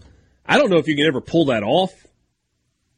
Bubba in Starkville says 100%. If you take the money, you should play. If you don't, you're a turd. That's what Bubba says. And maybe he did. Look, if he was supposed to get paid for December and didn't, then okay. Yeah, I don't know. Here's one I totally agree with Borky. Chris and Madison, undoubtedly, they should play if they are being paid regardless. Thank you, Mike's sentiments exactly on opting out. They're paid players, and they should play. And I would not be surprised if there's somebody listening who goes, man, they're sure talking openly about, who's getting paid and how much they're getting paid and making life decisions for them. And I think we've got to adapt the way we talk about college players. Mm-hmm. And it's not disrespectful, but everything about NIL is very public except how much guys are individually getting paid and how much money collectives have either in their bank account or pledged to them. Those are the only two things that are not talked about publicly as it pertains to NIL. I mean, you have guys making decisions to come back for a final year of eligibility simply because they are getting paid and they're fringe NFL guys. Borky, that never would have been an option in years gone by. Hey, and here's a hot take for you. College football is better because of it. You have veteran players with lots of experience who are fringe NFL players. And by the way, being a fringe NFL player is not an insult. That means you are on the edge of being one of the best football players on planet Earth. And you've got guys who aren't quite sure, okay, will I get drafted? Will I be a day 2 draft pick, a day 3 draft pick? Am I in line to make a practice squad? And so they're making financial decisions and life decisions because they're going to be compensated as if they are an employee. I know we can't say they're employees. I get that. But here you go. And if you've got more better players staying in the college game longer, then it stands to reason that the overall product at the college level is better. I mean, a guy that comes to mind that falls into this category is Caden Prieskorn at Ole Miss. Yep. Tight end coming back for another year. Fringe NFL guy. Announces he's coming back. He gets an NIL deal with the Grove Collective. He's got a wife and a kid and another one on the way. It's a sound financial decision to do something that he probably loves anyway, which is play football, play college football. John says these kids are figuring things out along with the rest of us, and being advised by people also is new to who are also new to this. No judgment from me without knowing all the details. I agree in principle with Borky, but I'm not up in arms about it. Yeah, and that's why I preface it with I've never been in those shoes before. I don't need to maintain my physical health to get paid a whole lot of money, and you don't know the situations of these individuals. Like there's a radio host in a different state that called a transfer player a traitor and a coward and quoted Bible verses about him. Oh, you're talking about the guy talking about Juice Wells. Mm-hmm. You have no idea who depends on Juice Wells. You don't know what his upbringing was. Some of these college football players had great lives and grew up in safe neighborhoods with lots of money and didn't want for anything. And some of these guys have parents that can't keep their lights on, or have children in some cases. You mentioned Prieskorn, or have siblings that they are financially responsible for. So, Cedric Johnson is the catalyst for this conversation. I don't know what his situation is. And I've never been in those shoes. So I don't think he's a bad person or anything remotely close to that for making this decision. But, man, I do think, though, if NIL is going to be a thing and they want to be professionals, then you got to act like a professional. There's a lot of Carolina Panthers that don't want to play this week. Their season's over. And I know the money's a lot different, but still, they're going to play. And they're going to play in Week 18 as well. Their season's over. They're the worst team in the league. But a bunch of guys are going to line up and play because that's what that's what you do as a pro. You're paid to play, so you play. Get a message that says, I would think that the NIL deals would be structured like a coach's contract. Hopefully there's incentive for playoff games or high-end bowls. Then the players can make the choice on giving up the pay because the pro payoff is better. It's a business decision that everyone makes. If schools gave them the money without stipulation, then tough nuts for the NIL people. Here's what I'm not entirely sure of. Would that be like a performance stipulation? Or would that be different? That's a showing up stipulation. Mm-hmm. Like you can't make NIL deals be performance based, which is to say you can't say to Quinshon Judkins, let's not use Quinshon Judkins. Let's use Blake Shapen as the example. Mississippi State's transfer quarterback from Baylor. You can't say to Blake Shapen, hey, the dollar amount you are paid by the Bulldog Initiative is based on your stats. If you throw for 2,000 yards, you make X. If you throw for 2,500 yards, you make X plus 25,000. If you throw for 3,000 yards, you make X plus 25,000 plus an additional 25,000. If you're the SEC Player of the Year, you get a $50,000 bonus. If you lead Mississippi State to 10 wins and you start 80% of those games, you get a 25. You can't structure it that way. Because these are not pay-for-play deals, Borky. This is name, image, and likeness. Yeah, whatever. I mean, come on. That's the worst part about this. To me, it's not the players getting paid. It's how secret we have to be about all this. And by the way, I think incentive-based contracts are not a good thing. I mean, if you want to lead to locker room discord, let a certain number of touchdowns for a running back be the basis for how much they're paid. Yeah. You do get that in the NFL, but the base salaries are just so much higher that, like Baker Mayfield, for example, he's going to get paid a certain amount of money for taking 85% of the snaps for the Bucs this year. So he'll get like $1 million or whatever as a reward for being the starting quarterback. But again, it's different. It's similar, but it's different in the NFL because they're all getting a very significant amount of money, so it evens out. Pick six for Texas State, and they now lead at 20-6 with an extra point pending. Rice is A.J. Padgett, the freshman quarterback, is playing for them in this game. J.T. Daniels opted out and retired from football, you remember? After his college football odyssey, had multiple concussions this year and had a doctor tell him that's enough. So he shut it down. He did not play in the last 3 or 4 regular season games.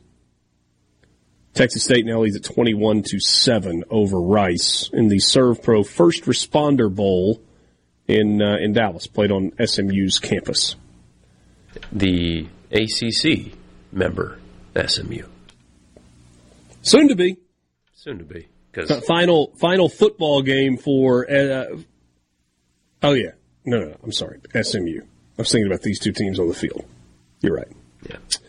Because for all the ridiculousness that we're talking about with money and transfers and opt-outs and all that, the Cal Berkeley Bears in the ACC next year. Will be on the Atlantic Coast, or in the Atlantic Coast Conference, as will Stanford from Palo Alto, California, will also be in the Atlantic Coast Conference.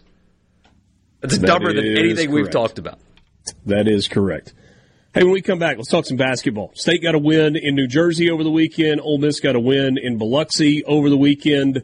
Both of those happening on Saturday. And an interesting name has entered the transfer portal that could be headed to Starkville. We'll talk about that when we come back in the Pearl River Resort Studio. Now more Sports Talk Mississippi. Hey, it's go time. Sports Talk Mississippi. Well, say something. Super Talk Mississippi.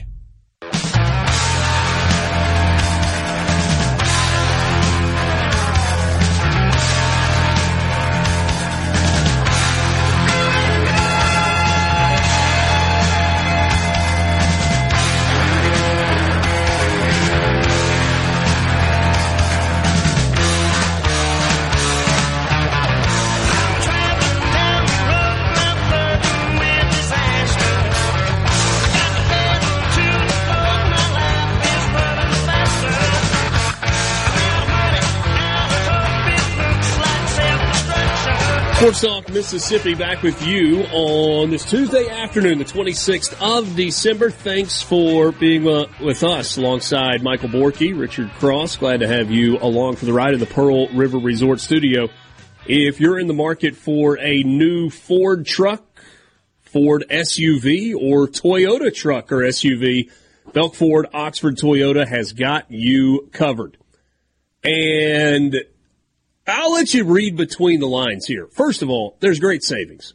You've got the best financing available right now that you've had really at any point this calendar year, including 0% on some Ford models.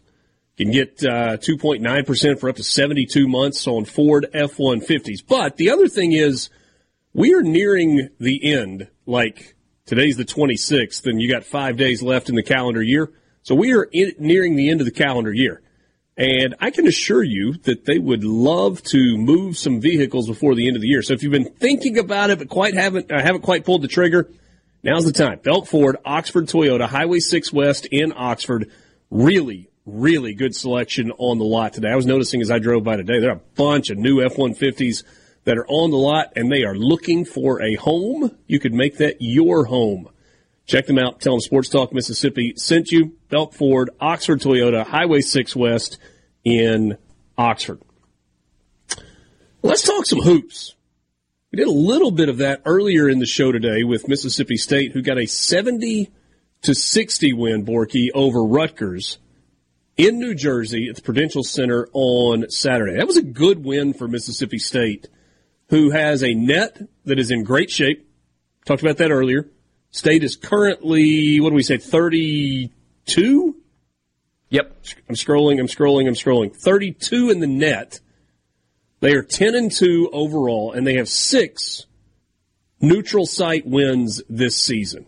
That's a lot of good for the Bulldogs, and they've done all of this without Tolu Smith. Without him and the metrics with the loss to Southern, if you would have given a State fan 10-2 at this moment, they would have taken that 10-2 for sure and would have gotten one of those two wrong, I think. But yeah, the projections have them, I know it's late December, but firmly in the tournament as of this moment. Yeah. So, the resume is really good. Kudos to Chris Jans and whoever else assisted with the schedule, too, getting them away from home a little bit. It's clear that the net, the algorithm favors you playing good teams away from home, even with bad results in that. As you mentioned Alabama earlier. Alabama played a bunch of really good teams. They haven't beaten them, but it doesn't matter because they played them, and right, wrong, or indifferent, that is a benefit. So State has played these games away from home and won them, and as a result, the Southern loss isn't even really hurting them anymore. And as a reminder of what those games are, they beat Arizona State in Chicago in the season opener.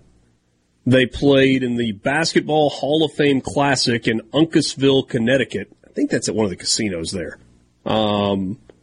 Beat Washington State and beat Northwestern.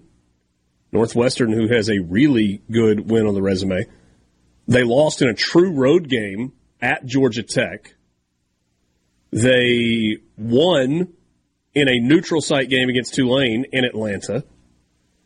They won in a neutral site game against North Texas in Tupelo, and they have the neutral site win against Rutgers this past weekend. And we kind of looked at the box score from that ball game, and four of the five starters were in double figures. Cam Matthews led the way with 18 points. Jimmy Bell Jr. had 17 points and 18 rebounds, 13 for Deshaun Davis, 10 for Shaquille Moore. He also had 5 rebounds and a couple of assists and 2 blocks and a steal. I mean, fill up the stat line. DJ Jeffries had 6 points and 6 rebounds in 34 minutes. He was the only starter that wasn't in double figures. State played a total of 8 guys in the game. Josh Hubbard, Sean Jones, and Keyshawn Murphy were the 3 that came off the bench. And so State wins by 10 against Rutgers on a day where Josh Hubbard scores 2 points and goes 0 of 5 shooting the basketball. And he's been a really good offensive player in the first 6 weeks of the season for Mississippi State. So what does State have remaining before they jump into SEC play? Just one game. Bethune-Cookman on Sunday afternoon. They got Bethune-Cookman in Starkville on Sunday afternoon for their final non-conference game. It's a game they should win, so they'll be 11-2 going into league play. And then they open SEC play on CBS at South Carolina on Saturday, January 6th. That's an 11 a.m. Central Time game. Then they get Tennessee at home. They get Alabama at home. Go to Kentucky, get Vanderbilt at home. A chance for a decent start in SEC play for this Mississippi State team. A little bit different than it was a year ago, where the front half of their SEC schedule was just absolutely loaded. And you remember Chris Jans actually talked to us, and he was kind of open about it. He was like, I have said to the guys, we've just got to weather the storm because there are opportunities ahead. They kind of weathered the storm last year, and then they took full advantage of those opportunities down the stretch in conference play. I got to go back and look. Hold on a second. Let's do that real quick. I'm trying to remember that stretch at the beginning of SEC play. They had Alabama at home, at Tennessee, Ole Miss at home, which they won.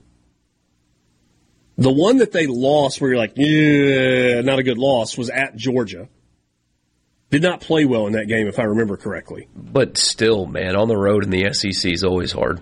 And look, their next 4 after that Georgia game, it was at Auburn, home against Tennessee, home against Florida, had to go to Alabama. And I remember that Alabama game where they got beat by 3, 66-63, where we're like, there was some good in that. And then things turned. So at that point a year ago, State was, 1-7 in SEC play. They beat TCU in overtime in the SEC Big 12 Challenge, and then they went on a run. They won at South Carolina. They beat Missouri at home. They beat LSU at home. They won at Fayetteville. That was a huge win. They had a 3-point loss to Kentucky. They beat Ole Miss in overtime on the road. They lost in overtime to Missouri. They beat A&M. They beat South Carolina. I mean, even though they lost to Vandy on the final day of the regular season, that was an NCAA tournament team. And I say all that to say the schedule it's not as daunting to start conference play this year as it was a year ago. So what about Ole Miss? Ole Miss sitting there at 12-0 right now, one of 3 undefeated teams in the country. Who are the other 2? It's James Madison and Houston. Yeah. And so rare air there. And Ole Miss played in Biloxi this past Saturday against Southern Miss. A lot of conversation about that game leading up to it. And Ole Miss just really dominated it from the tip. Yeah, a couple of times, because I had to listen to it on the radio. Shout out the app for that one, because you couldn't find it on TV anywhere. But a couple of times Southern Miss made a couple shots in the second half to make you wonder, and then Ole Miss just kind of kept them at a nice distance throughout. Ole Miss led by 17 at the half. They were up 47-30.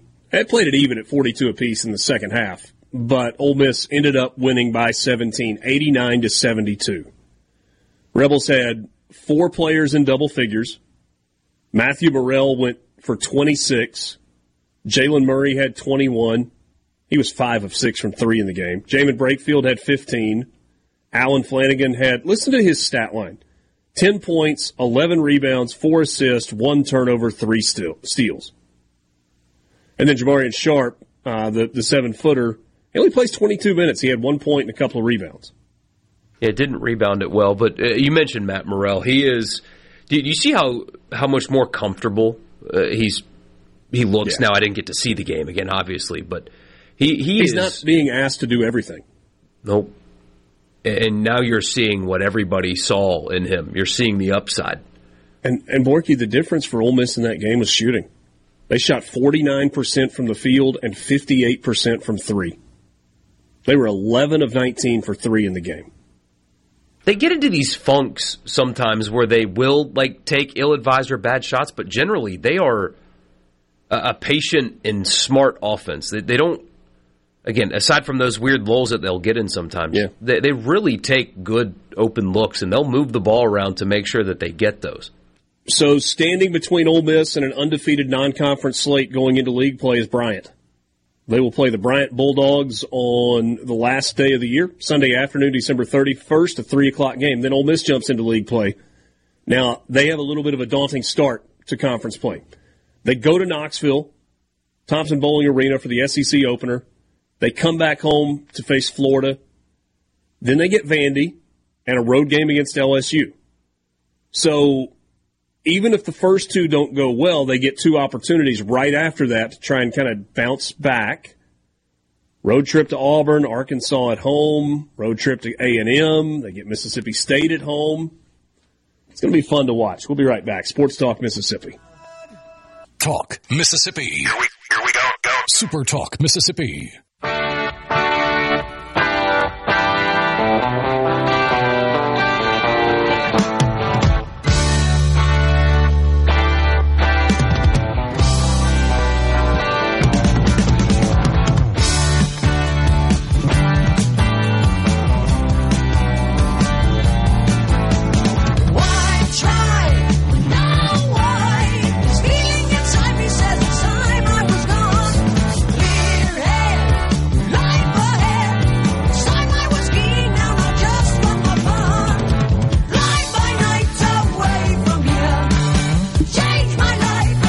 One last time with you on the 26th of December, Tuesday afternoon. Hey, Dad's got the week off. Richard Cross, Michael Borky hanging with you in the Pearl River Resort studio. If you had the day off today, congratulations.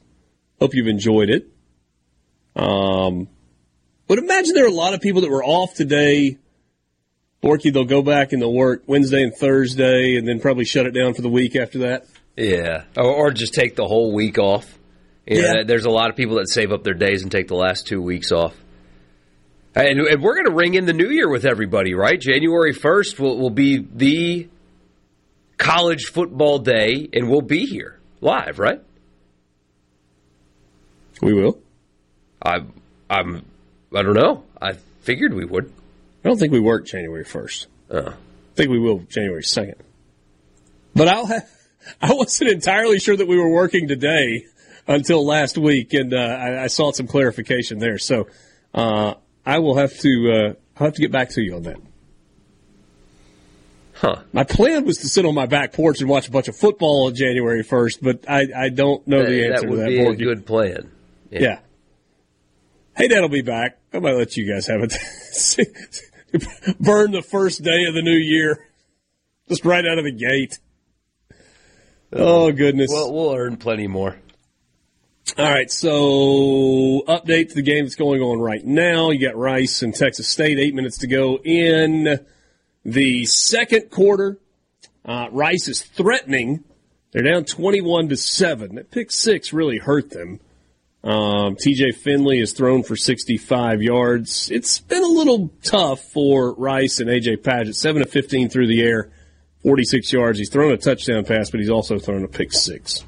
So Rice not having a lot of success running the football. 10 yards on 12 carries. Oof.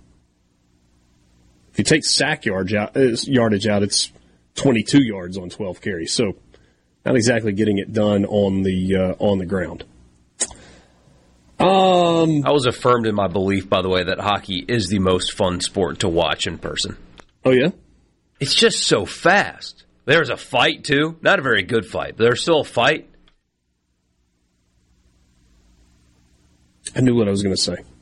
The one thing that I couldn't remember. Did James like the fight? Oh, yeah. He was concerned. He was like, wait, what is going on? And then, God, it's so funny. So he, when the guys would crash into the boards, because we sat like 8 or 9 rows up, so we were close enough to where you could really feel the hits, right? Mm-hmm. At first, when a guy would hit the other guy, James would say, no, that's bad. Like, no, James, and everywhere else in life, you are not allowed to push, okay? Pushing is not what you do. No pushing. In hockey, pushing is good. And you can tell that was putting his brain through a pretzel because everybody's getting excited when guys are pushing each other, where we've hammered home the point on the playground with your friends, you do not push. You want to push, James? We got to get you some skates. We'll get you some skates. If you can learn how to skate and push at the same time, you will be able to do just that. He looked at me, he was like, Daddy, that's bad. And I was like, I explained, I was like, in hockey, no, that's good. It's what they're supposed to do. And he just went, oh. Like, he was so confused. You're going to have an issue when he goes back to school in January. And I got him a little hockey stick, too, so he's been walking around the house. Mr. Borky, we got a problem. Hey, this is what I wanted to mention a second ago. So a fairly high-profile player has entered the transfer portal who has ties to Mississippi in so much as he is from Mississippi. That is Stone Blanton, the linebacker. Did he end up playing baseball also? No. Did he do both at South Carolina? Okay, so it was just football. Two-sport guy out of high school, wanted to play both. And last year played in 12 games for South Carolina, but didn't do a whole lot. Limited action at linebacker, played some special teams. This year, different story. Stone Blanton started all 12 games for South Carolina. He had 52 tackles, including a sack and a forced fumble and 4 passes defended, had an interception, scored a touchdown. Stone Blanton has entered the transfer portal. The guy that was recruited by Mississippi State. In fact, at one point was committed to Mississippi State to play both, right? Or was he just committed to play baseball? I don't remember all the details, forgive me. I think it was just baseball. Okay, it's been 2 years. This is one that feels like there's a very real chance that he ends up in Starkville. Yeah, it certainly sounds like there's some interest based on some conversations that I've had recently, and there should be, because you lose both of your starting linebackers, and getting a starting linebacker from an SEC school would be a really nice way to alleviate some of the pains there. And certainly, State's got room for guys that can make tackles. Yeah. They are losing 2 pretty good ones. So we'll keep an eye on that as the transfer portal wheel continues to spin. Rice just scored a touchdown, extra point coming, trying to make it a 21-14 game with 6 minutes to go in the second quarter. Thanks for being with us on the day after Christmas, Tuesday, the 26th of December. For Michael Borky, I'm Richard Cross in the Pearl River Resort Studio. Have a great night.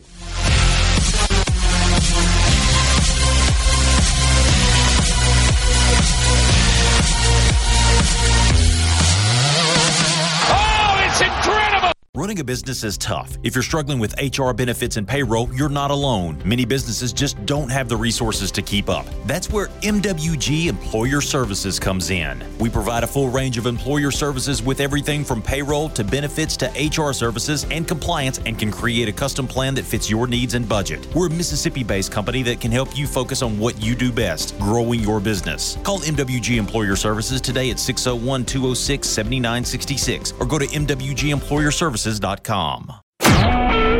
SuperTalk Mississippi media production.